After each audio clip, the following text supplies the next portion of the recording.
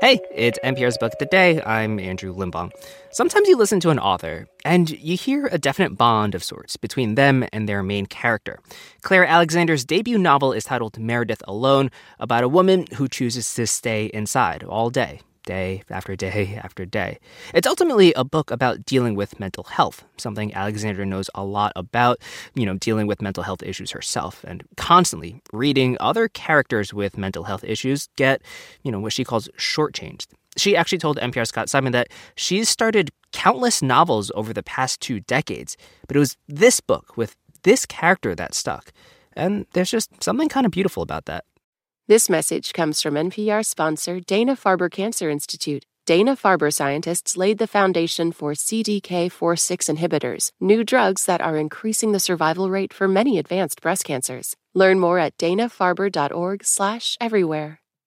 This message comes from NPR sponsor Noom. Noom's first ever cookbook, The Noom Kitchen, helps you build new habits for a healthier lifestyle. Check out The Noom Kitchen for 100 healthy and delicious recipes to promote better living. Available to buy now wherever books are sold. Meredith is not alone, although she is the character at the center of Claire Alexander's novel, Meredith Alone. She's got a job writing website copy remotely. She has a cat named Fred. Sadie, her friend, visits with her children. She has an online friend named Celeste and in-person visits from Tom, who's with a group in Glasgow called Holding Hands. But let's ask Claire Alexander to read the entire page 3 of her novel. Wednesday, November 14th, 2018. My name is Meredith Maggs, and I haven't left my home for 1,214 days. Claire Alexander joins us now from Scotland. Thank you so much for being with us. It's my pleasure. I gather this premise was on your mind long before the pandemic made us all feel a little bit like Meredith. Yeah, and I still find that quite surreal, actually, that 6 months before we first went into lockdown here in the UK, I was writing about a character who was effectively self-isolating. So by the time I was in a very similar position to her, I felt like I'd kind of done the whole jigsaw thing and the baking and the online connections and the Zoom calls.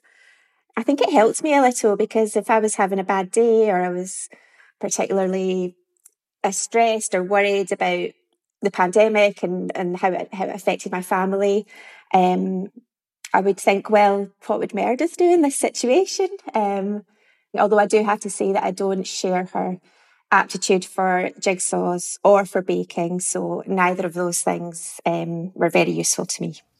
She takes all of that up while she is in her self-imposed isolation. She tells Tom, the visitor from Holding Hands, that what she's feeling feels like a constant weight. What puts that weight there? Well, Meredith, she has mental health issues, but she also experienced something very traumatic that led to her isolation. And I think anyone who's gone through a trauma or who's lived with mental health issues, that heaviness, that weight, I think that idea will be familiar to them. It certainly is something that I've experienced myself. And we just have to figure out how to lift it a little. You are also an accomplished freelance journalist, and you have written about mental health and sobriety for The Independent, for Glamour, and other publications. May I ask, is something you learned in your journalism, something you wrote, did all of that put Meredith in your mind? I've been starting novels for a long time, probably 20 years, but never finishing them. Meredith was the one that stuck and the one I finished finally. It's completely different type of writing to the reported pieces that I've done over the last several years, but all the research that went into those pieces about mental health and about therapy and everything that is connected to it, as well as my own personal experience of mental health issues, I think that really gave me a confidence to tackle this subject. I've read lots of books myself with characters who have mental health issues, and You know, sometimes I've been disappointed. I felt a bit shortchanged. And it was important to me that even though Meredith has gone through this massive trauma and even during the course of the book and the present day narrative, she has some really dark times. I didn't want her to be defined by her mental health in the same way as I don't want to be defined by mine. It's, you know, it's a big part of my life, but it's just one part. And I wanted to have lighter moments and really to show that Meredith is more than that. You know, she's funny, she's bright, she's interesting, she's interested in people. She's delightful and a great baker and a great friend. She is, yeah. She's a very good friend, and the new friendships that she makes during the course of the novel, which are really, you know, quite unexpected to her. The way that she helps those people as much as they help her, that is really a big part of her healing journey, I think.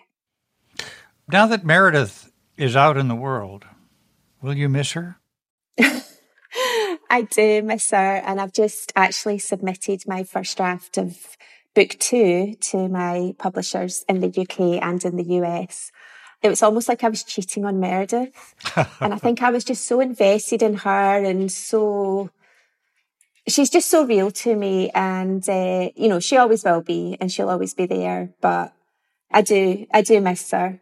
A few people have asked if I'll go back to her and to her story, but I think we'll just leave her in the place that she's in. Claire Alexander, her novel, Meredith Alone. Thank you so much for being with us. Thank you so much for having me.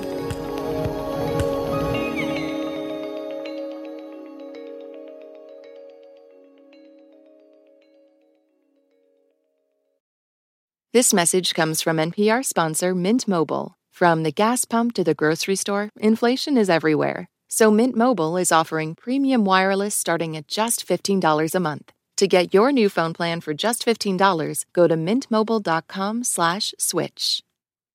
Support for NPR and the following message come from IXL Learning. IXL Learning uses advanced algorithms to give the right help to each kid no matter the age or personality. Get an exclusive 20% off IXL membership when you sign up today at IXL.com/NPR. Last year, over 20,000 people joined the Body Electric study to change their sedentary, screen-filled lives. And guess what? We saw amazing effects. Now you can try NPR's Body Electric Challenge yourself. Listen to updated and new episodes wherever you get your podcasts.